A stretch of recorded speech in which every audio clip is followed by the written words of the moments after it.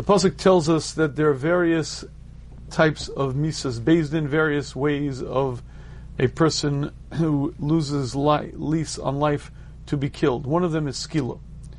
Skila is a particularly egregious method of dying, and the Torah says very clearly, Ki yeh b'ish chet mishpat moves. If a person has this din, he violated a serious prohibition of Torah, and he's chayav skila, he's obligated by Beis Din to be stoned. V'talisa osal eish. It's not just that he is killed by stoning, but after he's dead, they take the body and they hang it up for all to see. But the pasuk is very clear when it says, "Lo sali nivlos al eitz." Do not leave the body hanging. Ki kavartik b'yomahu. Bury him that day. Ki killas elokim toli, because it's an embarrassment to Hashem that he's hanging. So he's chayiv skila. You kill him. After you kill him, you hang him on a post for all to see. But that day, before sunset, you have to take him down. Why? Because as the Torah tells us, Ki killas elokim toli. It's an embarrassment to Hashem. It's an embarrassment to God to allow that body to hang overnight, and therefore take it down and bury it right away. Now Rashi explains to us, why is this an embarrassment to Hashem if the body remains hanging? Explains Rashi, man is made in the image of Hashem. And even more, Yisrael are actually children of Hashem. So therefore, we are the image of Hashem, we're children of Hashem, and therefore it's an embarrassment to Hashem to leave the body hanging. But then Rashi continues, Moshel, let me give you a Moshel. L'shnei achim tumim, there were two identical twins, but they took divergent paths in life. And one rose to prominence and became a governor, became nobility, and the other went to a life of crime. And at a certain point, the one who turned to criminal ways was caught and hung. And because he was an identical twin to the governor, people said, oh, look, the governor's hanging. And it was an embarrassment to the governor, and therefore Rashi explains, take the body down, because it's a zilzul shamelech, it's an embarrassment to the king, and because man looks like God. And that seems to be what Rashi is saying. And if you think about this Rashi, I believe it's very, very difficult to understand for two reasons. Number one, it's very difficult to mistake a human being for God. I mean, let's be very blunt. How many rivers have you created? How many stars? How many oceans? How good are you at creating an eye? I've never met a human being who could in any way pass for God. As a matter of fact, certain religions have their God who got killed. It's kind of hard to buy into that philosophy. So what does Rashi mean when he says, kill us alokim, take down the dead body, because it's an embarrassment to Hashem, and because people are going to say somehow it's Hashem, it's a symbolic image of Hashem. Very difficult to understand how that's an embarrassment to Hashem. That's a human being, flesh and blood hanging. The fact that he's dead proves he's not God. So why would that be an embarrassment to Hashem? And even if you'll explain to me somehow symbolically created in the image, I have a much more simple question to ask. What do we need the mashal for? Rashi explained to us, man is created in the image of Hashem. Okay, whatever that means, somehow man has this symbolic semblance, resemblance, somehow you'll mistake him for Hashem. Okay. But let me give you a mashal. In case you don't understand, let me make it more clear. Two brothers who are twins, and one turns to a life of crime, one becomes a prince, and when the one who turned to a life of crime is hung, they'll say, oh look, it's the prince, because they're identical twins. Number one, I surely don't need the mashal, but more than that, the mashal is very, very problematic, because no human being hanging there looks like God. Not an identical twin, not a twin in any sense. So number one, what does Rashi mean? That it's an embarrassment because we're created in the image of Hashem? And number two, what do we need the mashal for? And the mashal, in fact, makes it more difficult to understand. And to answer this question, let's begin a little bit of background by understanding this concept of the human being. And to begin, I'll share with you an interesting medrash. The medrash Rabbah tells us, Hillel HaZaken, B'shah Shai Nifta Mitalmidav, one day when Hillel was leaving his Talmidim, he went on the path, and his Talmidim continued with him. And they said to him, Rebbe, where are you going? In those days they learned halacha literally from whatever their Rebbe did. And Hillel said, Holech ani lasos mitzvah, I'm going to do a mitzvah. Chima mitzvah zu, Rebbe, what mitzvah is that you're going to go do? Explains Hillel, lirchatz beveis hamerchatz, I'm going to the bathhouse to wash. V'chizu mitzvah, is that a mitzvah? What kind of mitzvah is it to go to the bathhouse and wash? Explains Hillel, look at what happens in the Roman nobility. They make statues. And there's a curator. There's a man whose sole job it is to clean the statues. And he's paid a fine wage. And not just that, it's considered an honorable position.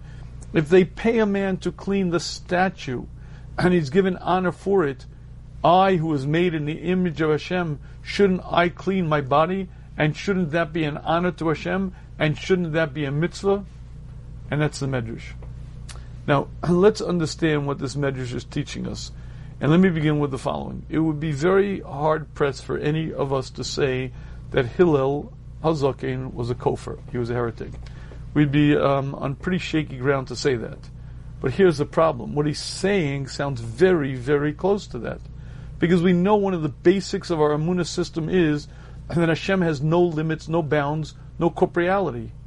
Meaning to say Hashem is boundless, limitless, beyond any description, and beyond any definition, because there's no body to Hashem, no containment to Hashem, no limit to Hashem. So what does Hillel mean that my body, I'm washing my body just like the curators who washes the Roman statue, and my body is created in the image of Hashem? His body is not the image of Hashem. Hashem has no body.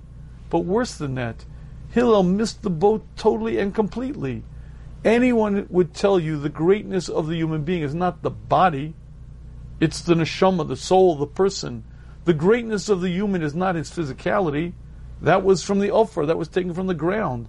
The greatness of the human being is what a human being can accomplish with his neshama, with his mind, with his essence. But the body is very similar to Elsie the cow, to a giraffe, to a baboon. The body is not the greatness of the human.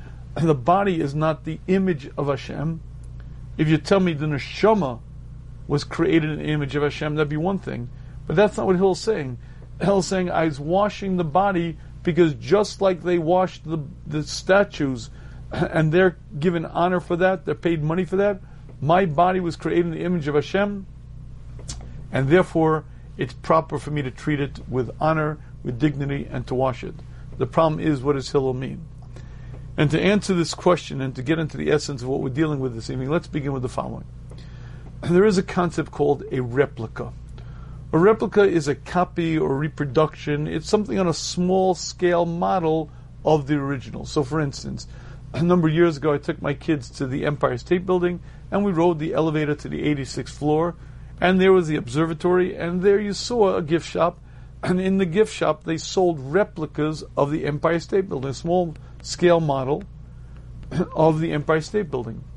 Now, a replica is something that reminds you of the original. It doesn't carry the weight of the original, it doesn't carry any honor of the original, just something to remind you. An F-15 model plane will be, maybe 12 inches long.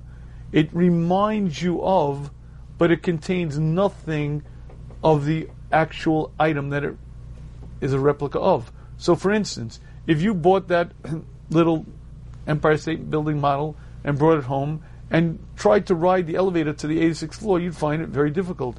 If you bought your F-15 bomber model and tried to drop something on Syria, you'd find it very incapable, because it's just something that reminds you of sort of a copy, a reproduction. That's a replica. A level above that is something called a representative.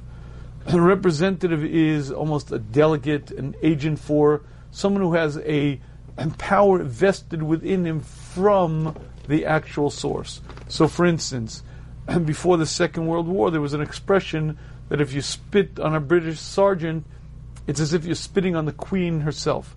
Because a British sergeant is a representative. He's an ambassador of the government, of the Queen, and in that sense, he carries some of the dignity, some of the honor. He's a representative of the king. There's power invested in him. But there's a higher level called a representation. A representation is something that is in a whole different category. A flag of a country is a representation of the country. A king who made a statue in the good old days, if you spat on that statue, you were summarily executed, because it's a representation of the king. It connotes the king. It doesn't just remind you in a sense, it's actually representative of it. It's a representation. It's almost like the king, part of his essence is there. When I was a kid many years ago, I was very involved in martial arts. And as you know, many of the styles are from Japan. In any case, on the back of our dojo, there was a very large Japanese flag. And I remember an old timer who had been a Marine in World War II came in one day into the karate studio and said, "Do you know how many of our boys died for that flag? How dare you put up that flag?" You see, when he saw the flag of Japan, and that was a representation of that government, and people will die for that flag, they'll carry it with great honor. There's certain laws how to fold the flag. It's not supposed to stay up at night, because it's a representation of the government. I believe that's exactly Pshat in Hillel. You see, the statue of the king is not merely a replica. It doesn't have to look like the king. It's not a representative. It's a representation of.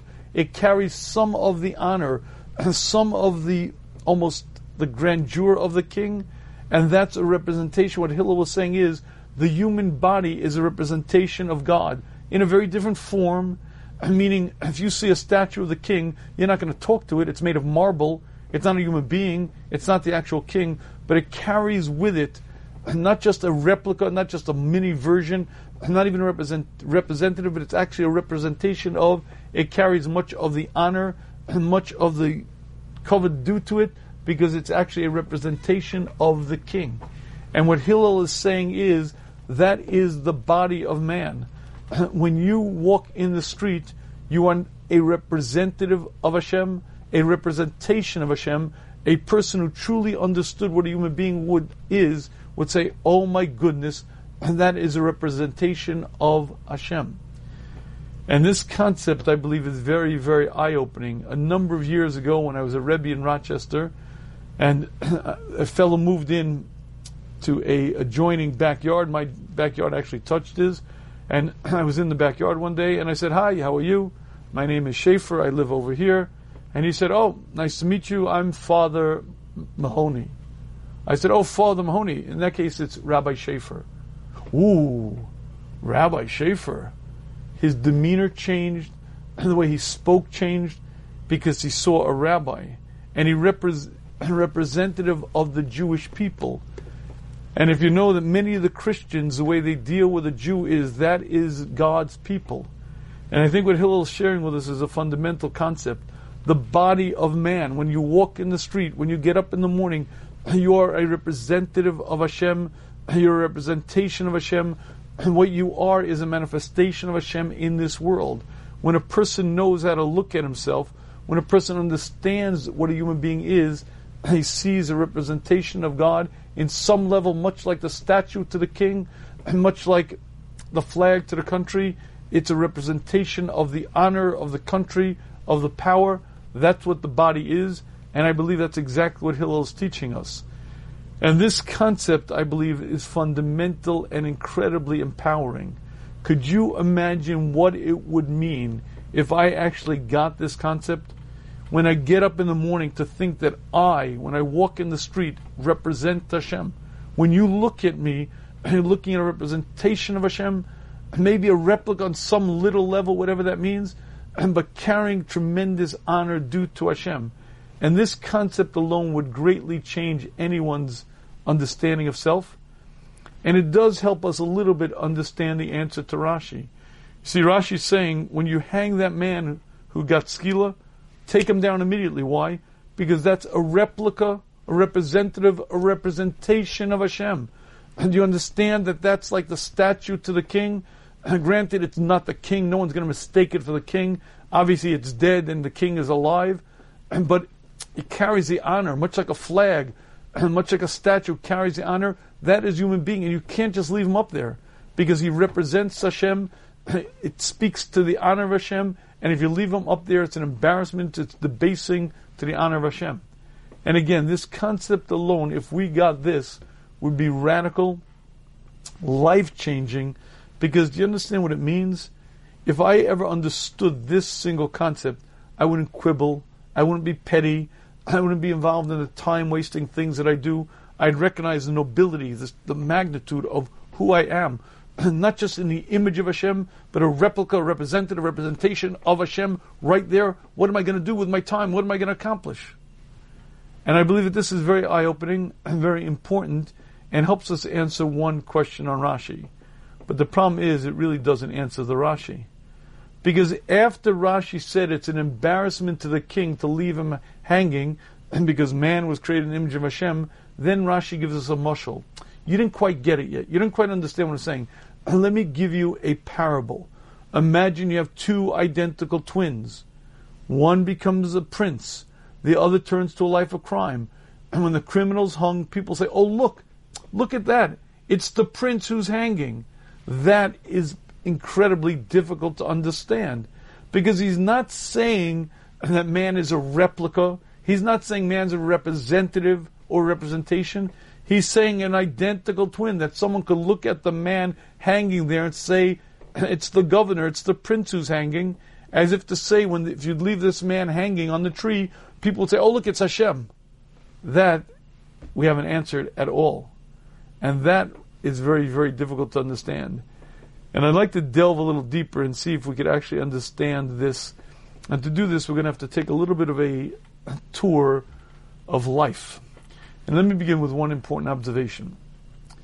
There are a number of names of Hashem that we use in davening. One of the names we use of Hashem is Ad Do Shem, Aleph Daled Nun Yud. Another name is Yud Kei Vav Kei. Another name is Elokim.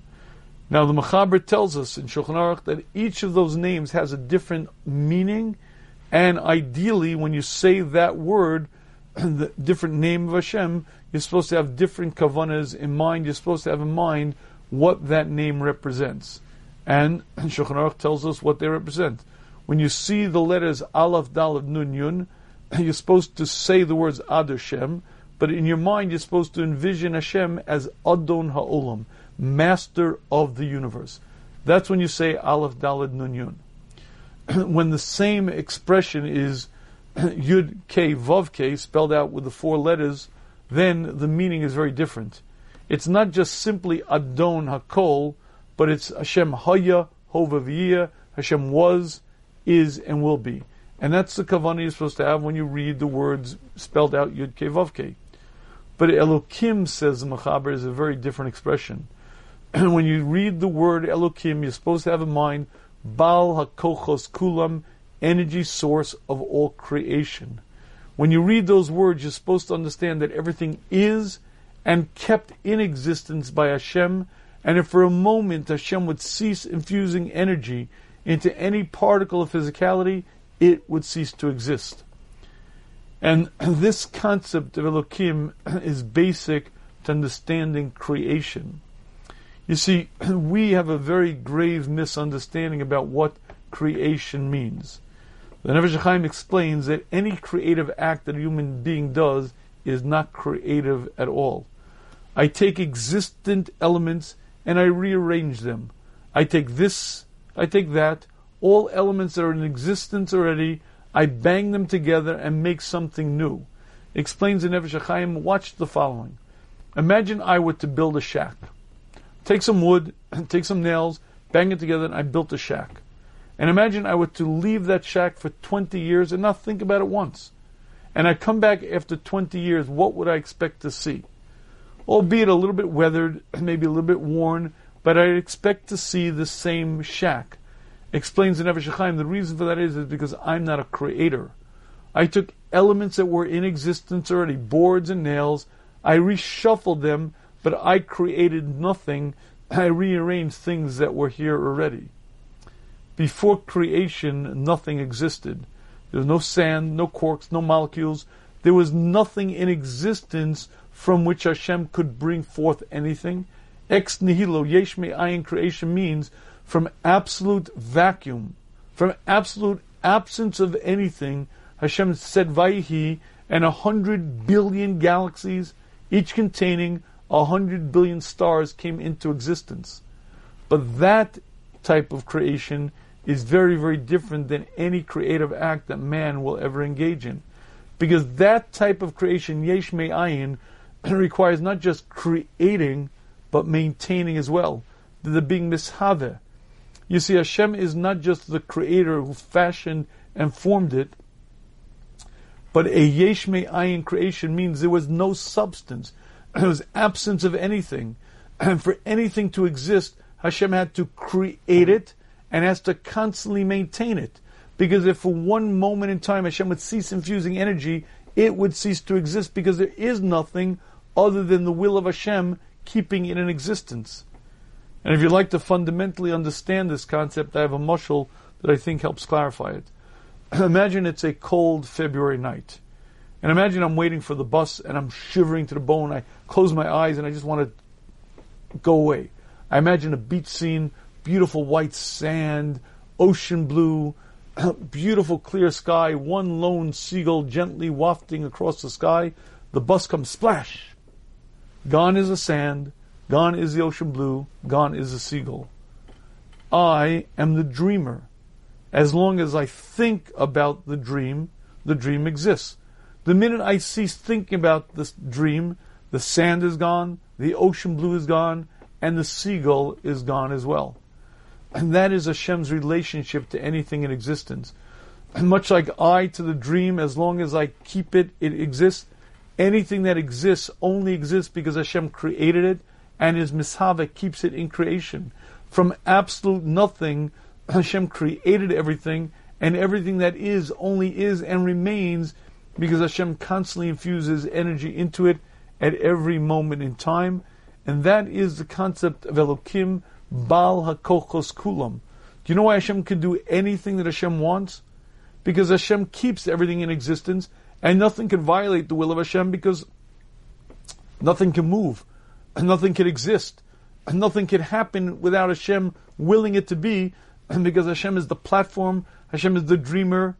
Imagine in my dream, for a minute I'm dreaming the seagull flying east, and suddenly the seagull says, no, I want to go west. I said, no, go east. He said, no, I want to go west. I said, no, hey, come on, I'm the dreamer. It can't happen. Because I dream, I control. How Bechira functions, that's a fine question. But the bottom line is, when Hashem created the world, Hashem created it, is Mesave, it keeps it, and that's the concept that we're supposed to have in mind when we say Elokim, Hashem is Baal HaKochos Kulam. One more step. The Medrash tells us something very, very difficult to understand. When Moshe Rabbeinu came up to receive the Torah, the Malachim refused. And not only did the Malachim refuse, the Malachim gave a tremendous fight until Hashem said to Moshe, explain why they have to do it, and Moshe Rabbeinu explained why they had to, and only then did the Malachim acquiesce. Now here's an obvious question. Giving the Torah to the Jewish people sounds like a very good thing to do. Right? And Jewish people learn, they do mitzvahs. Why in the world would the Malachim have a problem? Give the Torah, of course give the Torah. Why shouldn't give the Torah? Why are they fighting? And why are they putting up such a fight to the extent that if Moshe couldn't have answered, they would have refused the Torah to go to man?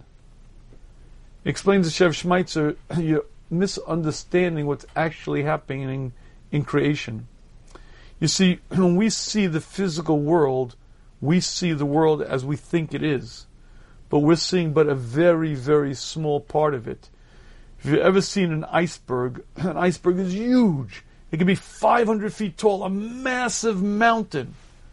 And as large as it is, as massive as it is, you also understand that 90% of it is submerged. As large, as massive as it is, you're seeing but the tip of the iceberg, because 90% of the iceberg on average is submerged beneath the surface. When you look at the physical world, you see an incredible cosmos. The size, the magnitude, the complexity, harmonious systems, it's amazing. And you're seeing but a tip of the iceberg, because behind every physical element in existence, Hashem created a spiritual counterpart, and that spiritual counterpart is much more sophisticated, and much greater, and it keeps the physical component in existence. Every blade of grass, every tree, anything that happens only happens because Hashem created a malach, a spiritual force that keeps it in existence, tells it what to do, and keeps it. When you see the physical world as majestic as it is, as massive as it is, you're seeing but a tiny little sliver of the true world, because the underpinnings of the world are the spiritual element, and the spiritual element keeps the physical element in existence. Mesil Sharm explains to us that when Hashem created the physical world, and Hashem made the spiritual underpinnings of it keep everything in existence, Hashem said to Adam, "This is your world. I created it for you. It exists for you. Pay attention that you don't destroy my world." Because the way man uses the world determines whether the world gets kiyum, gets fulfilled, gets strength and invigorated, or the opposite becomes destroyed.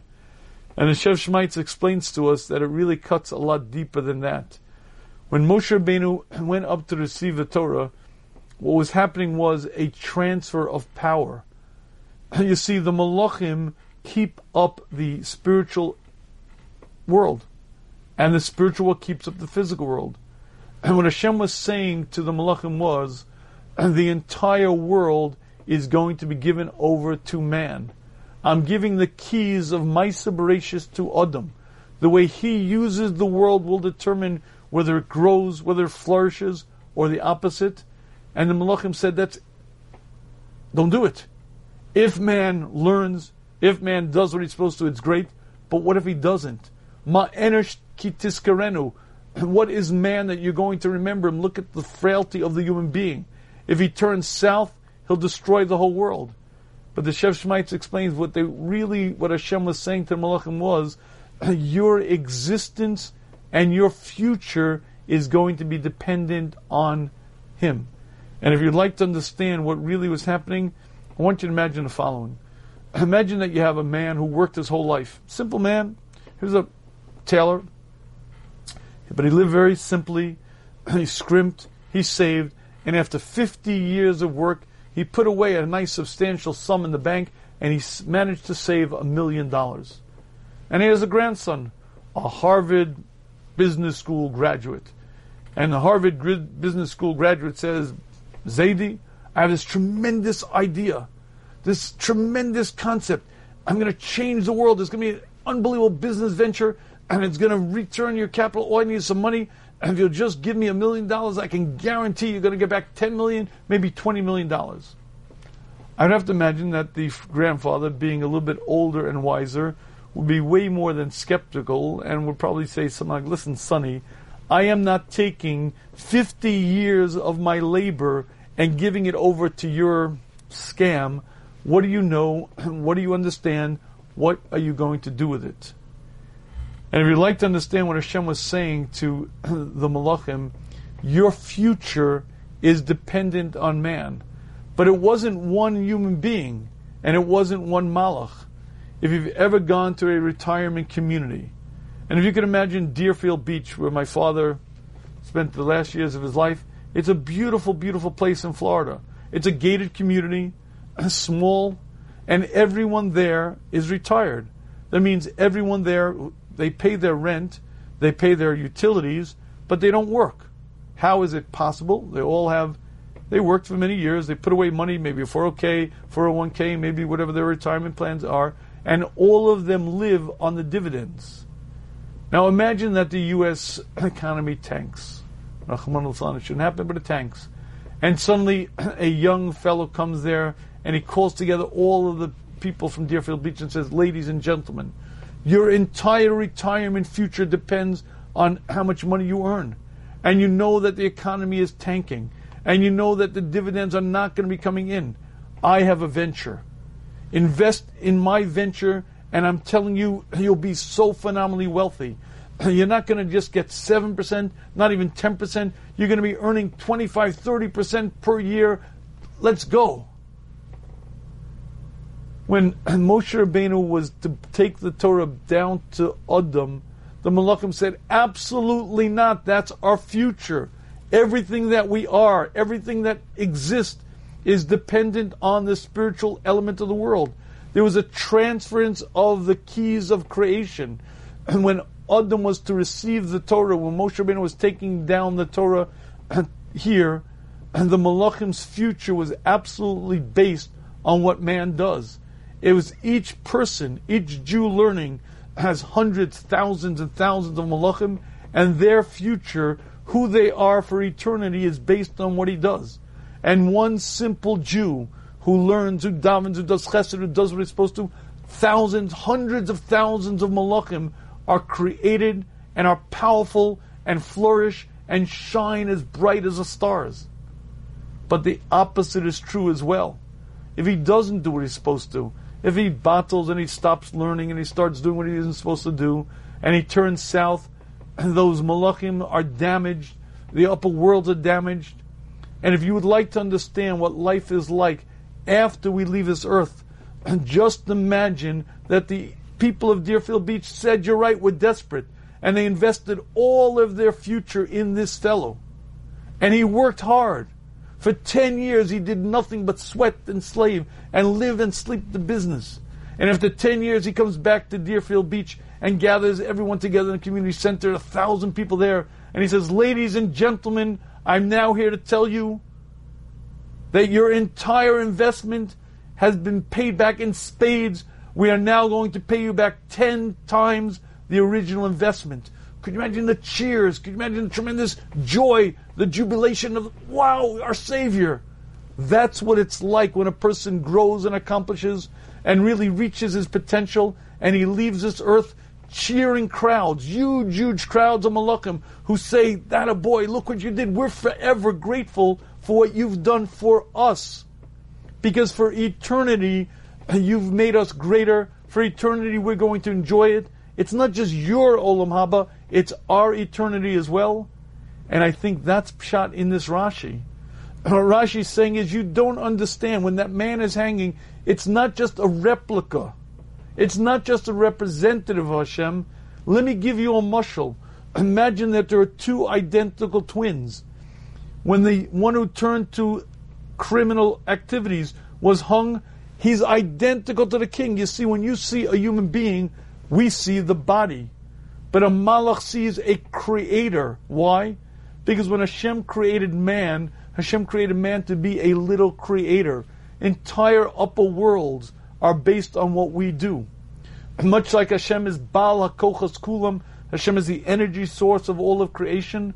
When Hashem made Adam, Hashem said, "Adam, you are now to be the energy source of the spiritual world." And when the Torah was given over to the Klal Yisrael, we became the custodians, and we became the ones who determine what is going to happen in our world, in the world of the Malachim, and a tremendous change happened in creation. From that moment on, every Malach that exists, every spiritual element that exists, is shaped, molded, and kept in existence by what we do. And while we don't understand this, because we live in a very physical world, when my body's put in the grave and I separate, in a flash, in a brilliant moment of clarity, I get it. The tremendous value of a single mitzvah. I created a malach, and that malach was powerful and shiny. And one wrong thought, one jealous thought, and one angry, vengeful thought, and I created a malach ra, and more than that. I damaged entire parts of the spiritual world, and I created black holes, I created damage. The power of man is that he is a little creator. We're not the creator of the heavens and the earth, but Hashem put within our potential to create entire spiritual dimensions, entire malachim, and their existence and how great they are, or the opposite, that's based on us. And if a person ever understood what a human being really is, he would look at a human being hanging and say, "Oy vey, it's a little creator, it's Hashem." Now we may not make that mistake, but a malach might well. Because a malach understands how much is dependent on man, how much man shapes things, how much man impacts things, and as a result, that's a zilzul, it's an embarrassment to the king to have a man hanging, because man is identical to Hashem. Not just a replica, not a representation, but identical in the sense that Hashem is the Baal HaKochas Kulam, Hashem is the energy source of everything, so too is man. Hashem gave man that power to be the energy source of the upper world. The upper worlds are the energy source of the physical world. And in that sense, man is a little creator. And my friends, if we ever understood this to a tenth of the truth of it, I guarantee we would be different human beings. You see, as we approach Elul, that is the greatest charge. Here we come. It's halfway through, getting close to Rosh Hashanah. Time to get serious. What have I done wrong? Well, I don't know. Maybe I spoke a little Lashon Hara. Maybe I could learn more. Maybe I could do a little more chesed. But the reason we have such difficulty doing tshuva, and the reason we have such difficulty seeing what we did wrong, is because we don't have a clue to our potential. We don't have a clue to what's expected of us because we don't have a clue to our capacity. And if we ever had an eye glimpse, even a sliver of an eye glimpse of the true greatness of a human, we'd understand what I could accomplish in a moment, what I could accomplish if I truly put my brain on, in one davening, if I'd really pay attention, one act of chesed, if I really turned my heart to another Jew, and one moment of really sacrificing what I could change and what I could accomplish. I'm more than nobility, I'm more than a king, I am a little creator. Little me, I am a little creator. And every human being is that.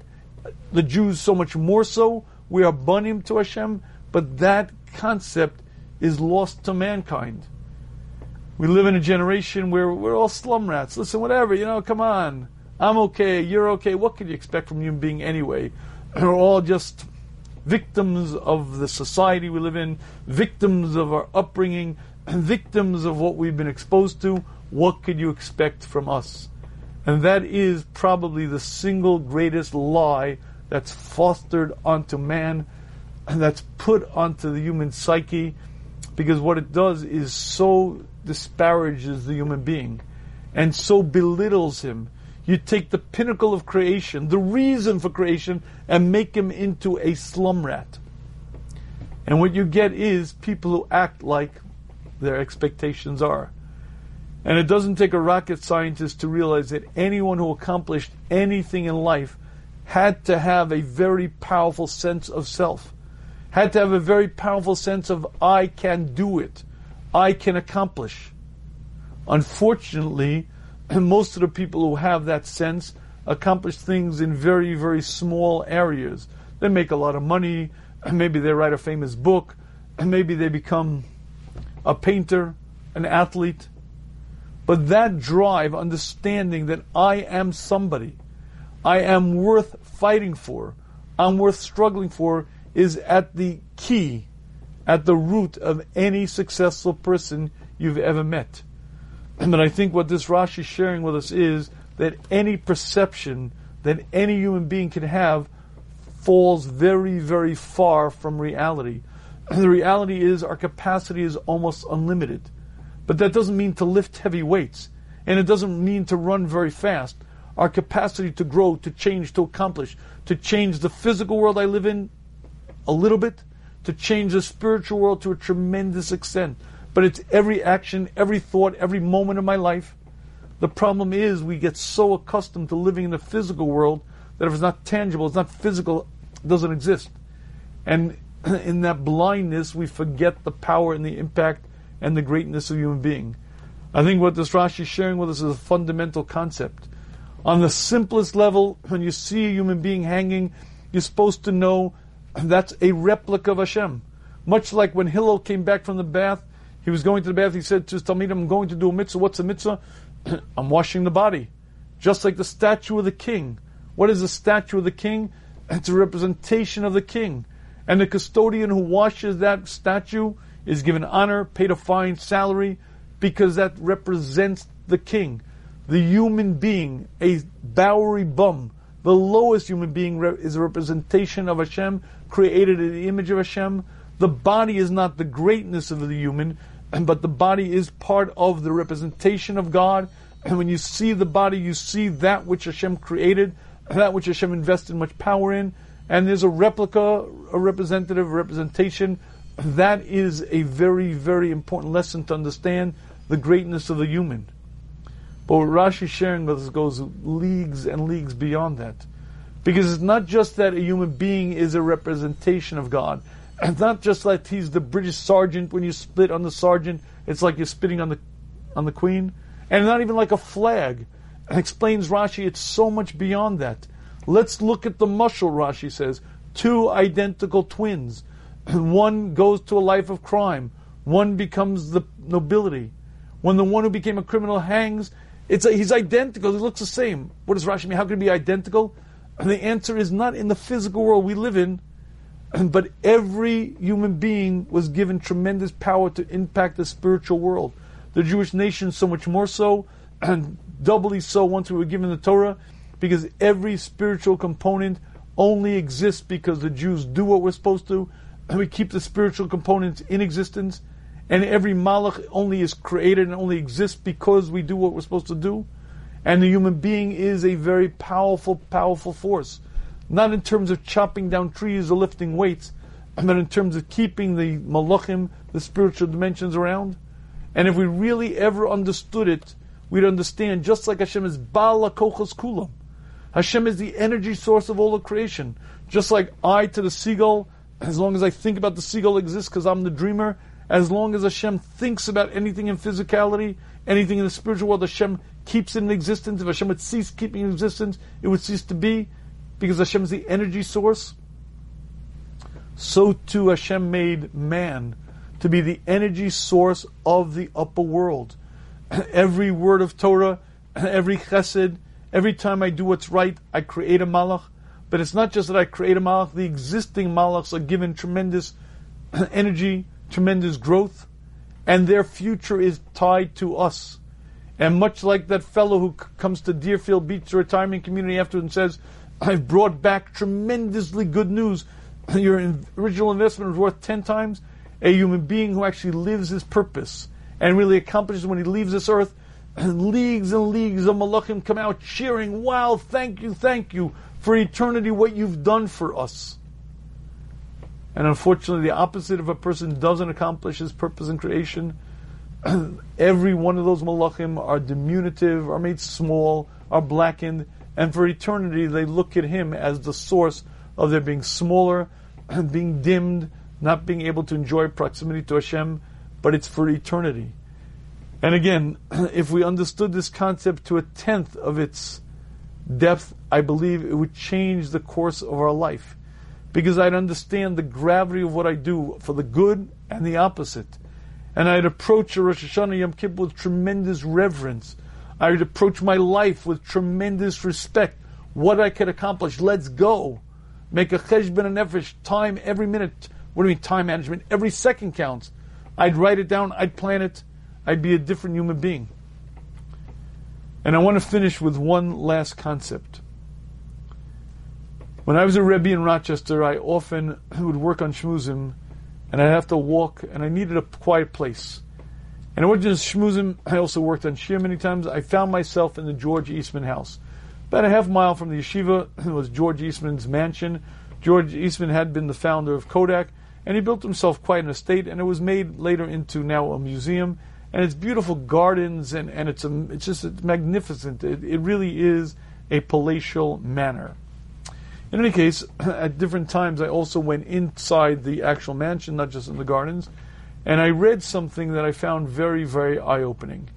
Every morning, George Eastman would awaken at 8 a.m., exactly at 8 a.m., because that was when the organist would begin playing his favorite songs. You see, George Eastman's house was arranged, the bottom floor opened up to a very, very high ceiling.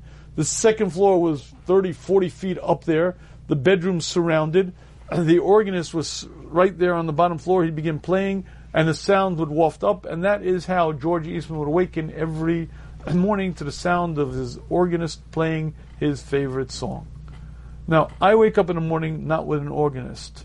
I wake up however I wake up. It might be to an alarm clock.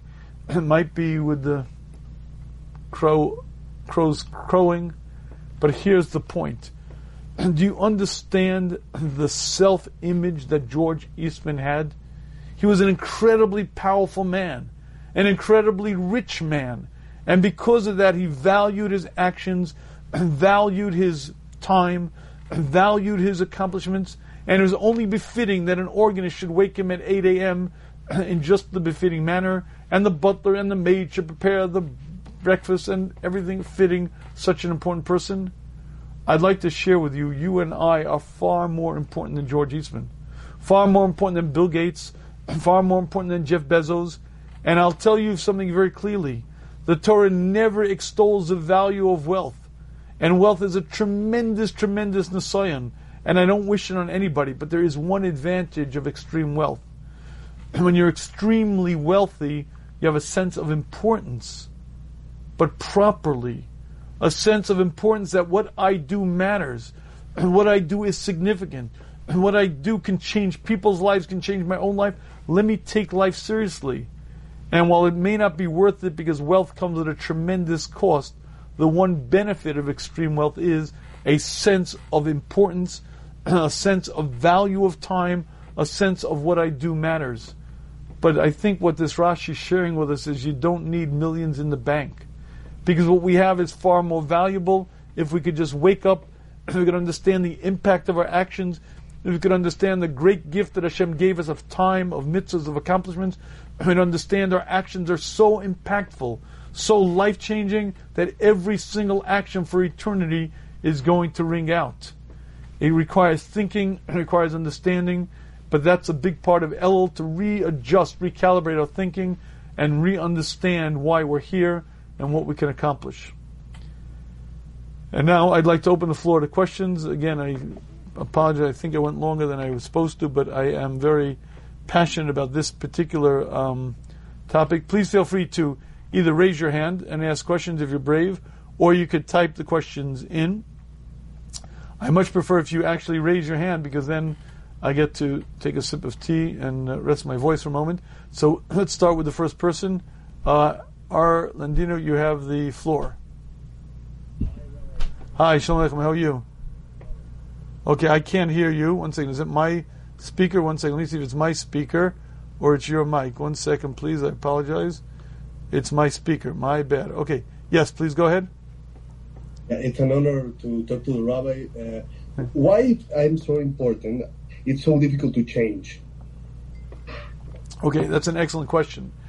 And the answer is Hashem is very, very good at doing that which Hashem does. You see, Hashem put us in a position of tremendous importance and gave us free will. But you see, if I ever understood how important I am and how much I could accomplish, it would be free will. I would never say a word of Lashon Hara. I'd never say a damaging word to another human being. I'd recognize the value of my time, recognize the impact of my actions, and I would not have free will. To allow for free will, Hashem put us into this body and we fall asleep. And we're under these thick, thick coats of physicality. We're cloaked by this heavy, heavy body, and I can't think, I can't remember. And what am I doing? What's my time anyway? What can I accomplish? I do daven, I do learn, I do chesed, who cares? Do you understand what I'm saying? Meaning, to allow for free will, Hashem put us into this slumber, into this body. We have Novocaine in the heart, we can't feel, we can't remember, and we have to really work on understanding. And that's why a big part of Musar is trying to remember, trying to understand, so that then I could actually get the motivation to work on it. It'll still be very difficult to change, because that's the way Hashem created us, but at least then I understand what I can do.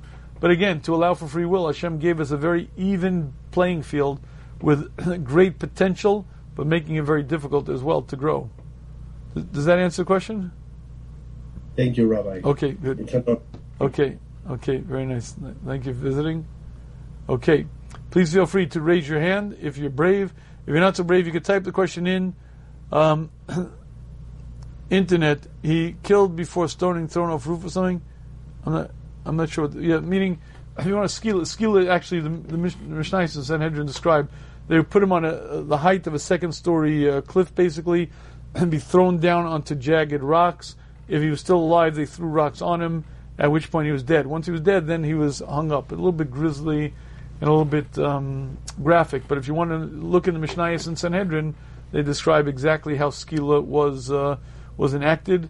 My grandkids love learning this stuff because I don't know why, the gore and the grizzly, but whatever. But yes, that is correct, yes. Okay, please feel free to raise your hand if you have a question. if you're not so brave as to raise your hand and have a question, you could type it in. But again, I definitely welcome questions. I also just want to repeat something that, again, this is what we discussed tonight is a concept of godless Adam, the greatness of man. And there's a series on the Shmuz site called Arrogance and Humility, Creating a Balanced Sense of Self. I highly recommend that series. It's a series about 8 separate Shmuzim on this topic. And really it deals with exactly this issue of understanding the greatness of human being and yet remaining humble. We spoke a little bit last week about it. There are the Shmuzim also on the site. So if you're interested, if you go to the shmuz.com or the Shmuz app, if you look on the top by series, you'll see one of the series is Arrogance and Humility, Creating a Balanced Sense of Self. On the app, on the Android app, it's on the top. You'll see series. On the iOS, on the iPhone app, it's on the bottom. On the podcast, you can find it, I think, by searching. There is a search bar in the podcast, but it's often difficult to find things. So you're better off with the either the Shmuz app. And the Shmuz app, by the way, is free. If you go to the App Store or you go to Google Play, it's free. So please avail yourself of it. Right? Okay, please feel free to raise your hand if you have a question. Landino, is that another question that you have? I don't see. Everybody's shy tonight.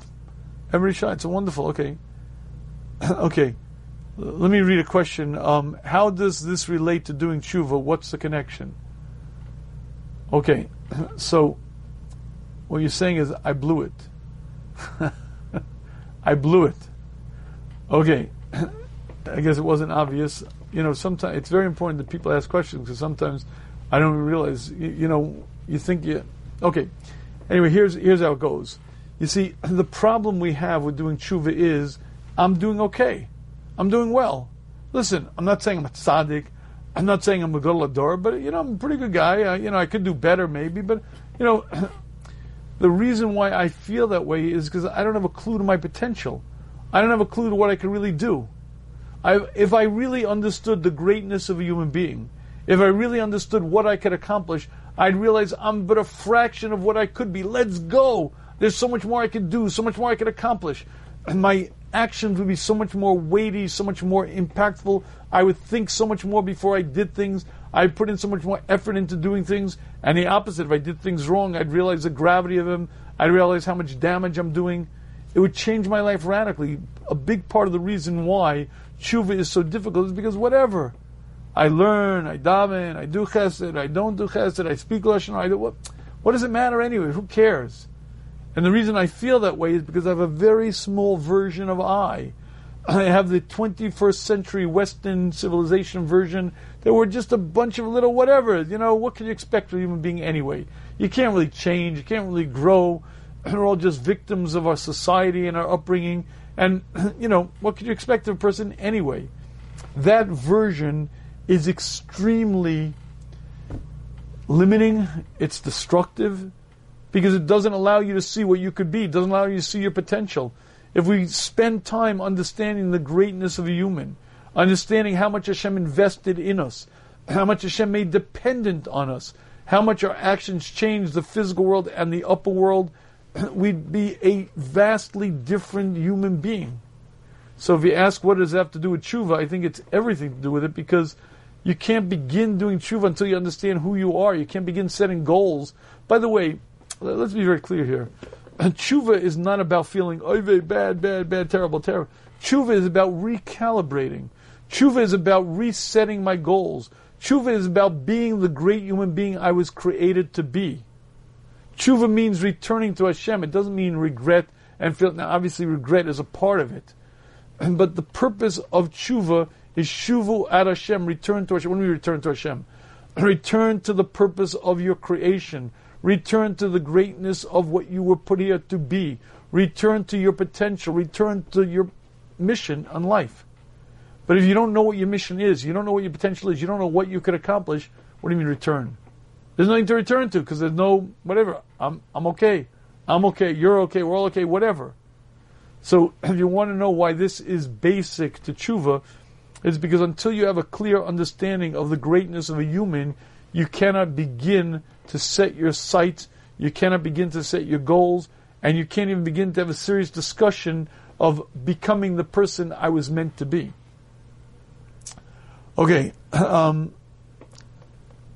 Okay, I can't oh yes, another question. Okay, you want to ask another question? Okay. Okay, we'll give you a chance. Here we go. Your hand is up. Please go for it. Hi. Rabbi. What is your name, though? Your first name, at least? Ramon. Ramon. Okay, Ramon. Good. Nice to meet you, Ramon. Sorry. My question is, it has passed a lot of Rosh Hashanahs, and I try to make a list how to change, what to change, and I return to that list, and it's like the same.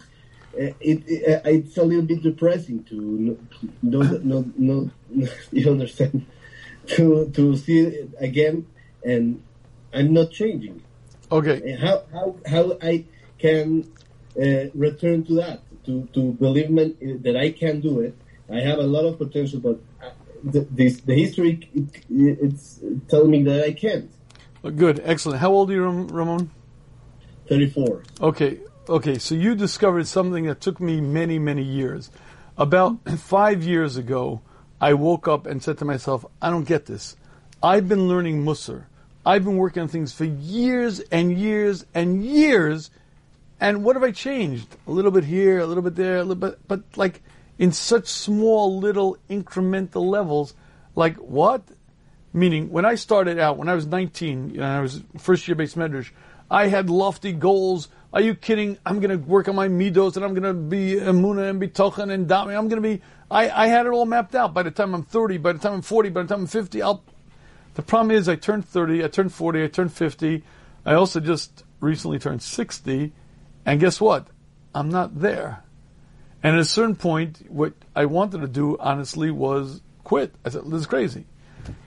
There's something that saved my life. I'm being a little facetious, but I do mean it. It gave me great comfort. The Derech Hashem explains that you're correct.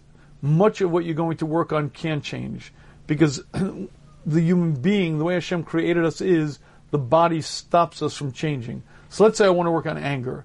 I work on it, it somewhat changes a little bit, but it comes back. I make very small changes.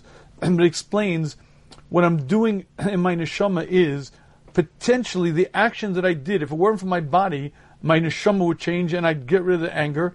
So what happens is, as I work on it, I create a shadow man who's much greater, much better, meaning whatever work I do that my body stops me, there's this shadow man that becomes greater and bigger and bigger. So I'm working on anger and jealousy and learning and dominating. So it becomes big. So human being may be a very small person, but he has a shadow man who's huge. When my body's put in the ground, I go to the Olam HaNeshamos, and then whoosh, I fill in, become that great person. Because the only thing that was holding me back was my body. I put in the work that I should have grown in anger and jealousy or whatever it may be. I couldn't change because of my body, but the work that I put in created this shadow man, so to speak.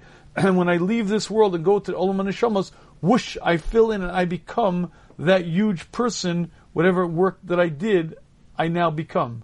You understand what I'm saying? Yes, incredible. Thank you. It is. I agree. It's incredible. I'm telling you, it gave me such relief. Because me too. Thank you. Rabbi. Okay. All right. Good. Okay. Thank you. Slacha. Okay. Again, if you're interested, first of all, I forgot to mention this. We do have a Shmuz WhatsApp Chizuk group. If you would like to get, we send out these 3-4 times a week. Ben Zion Kamenetsky sends them out. We have these short 2-3 minute videos. We send them out about 3-4 times a week. If you would like to get them sent to your phone, they're inspirational, motivational. If you'd like to join the Shmuz Chizuk WhatsApp group, just send a please subscribe to 845-216-9330. Again, that's 845-216-9330. Just write please subscribe and we'll put you into the Shmuz Chizuk WhatsApp group. Also, next week, again, the Shmuz Live will be Thursday night. I think we'll keep it here on Thursday night for a little while. I'm going to send out a survey a little later. If people prefer Wednesday night, we'll see, but we're going to keep it Thursday night. So I hope you'll join us next Thursday night for the Shmuz Live. I thank you very much for joining. I wish you a good Shabbos and much, much Hatzlacha. Thank you.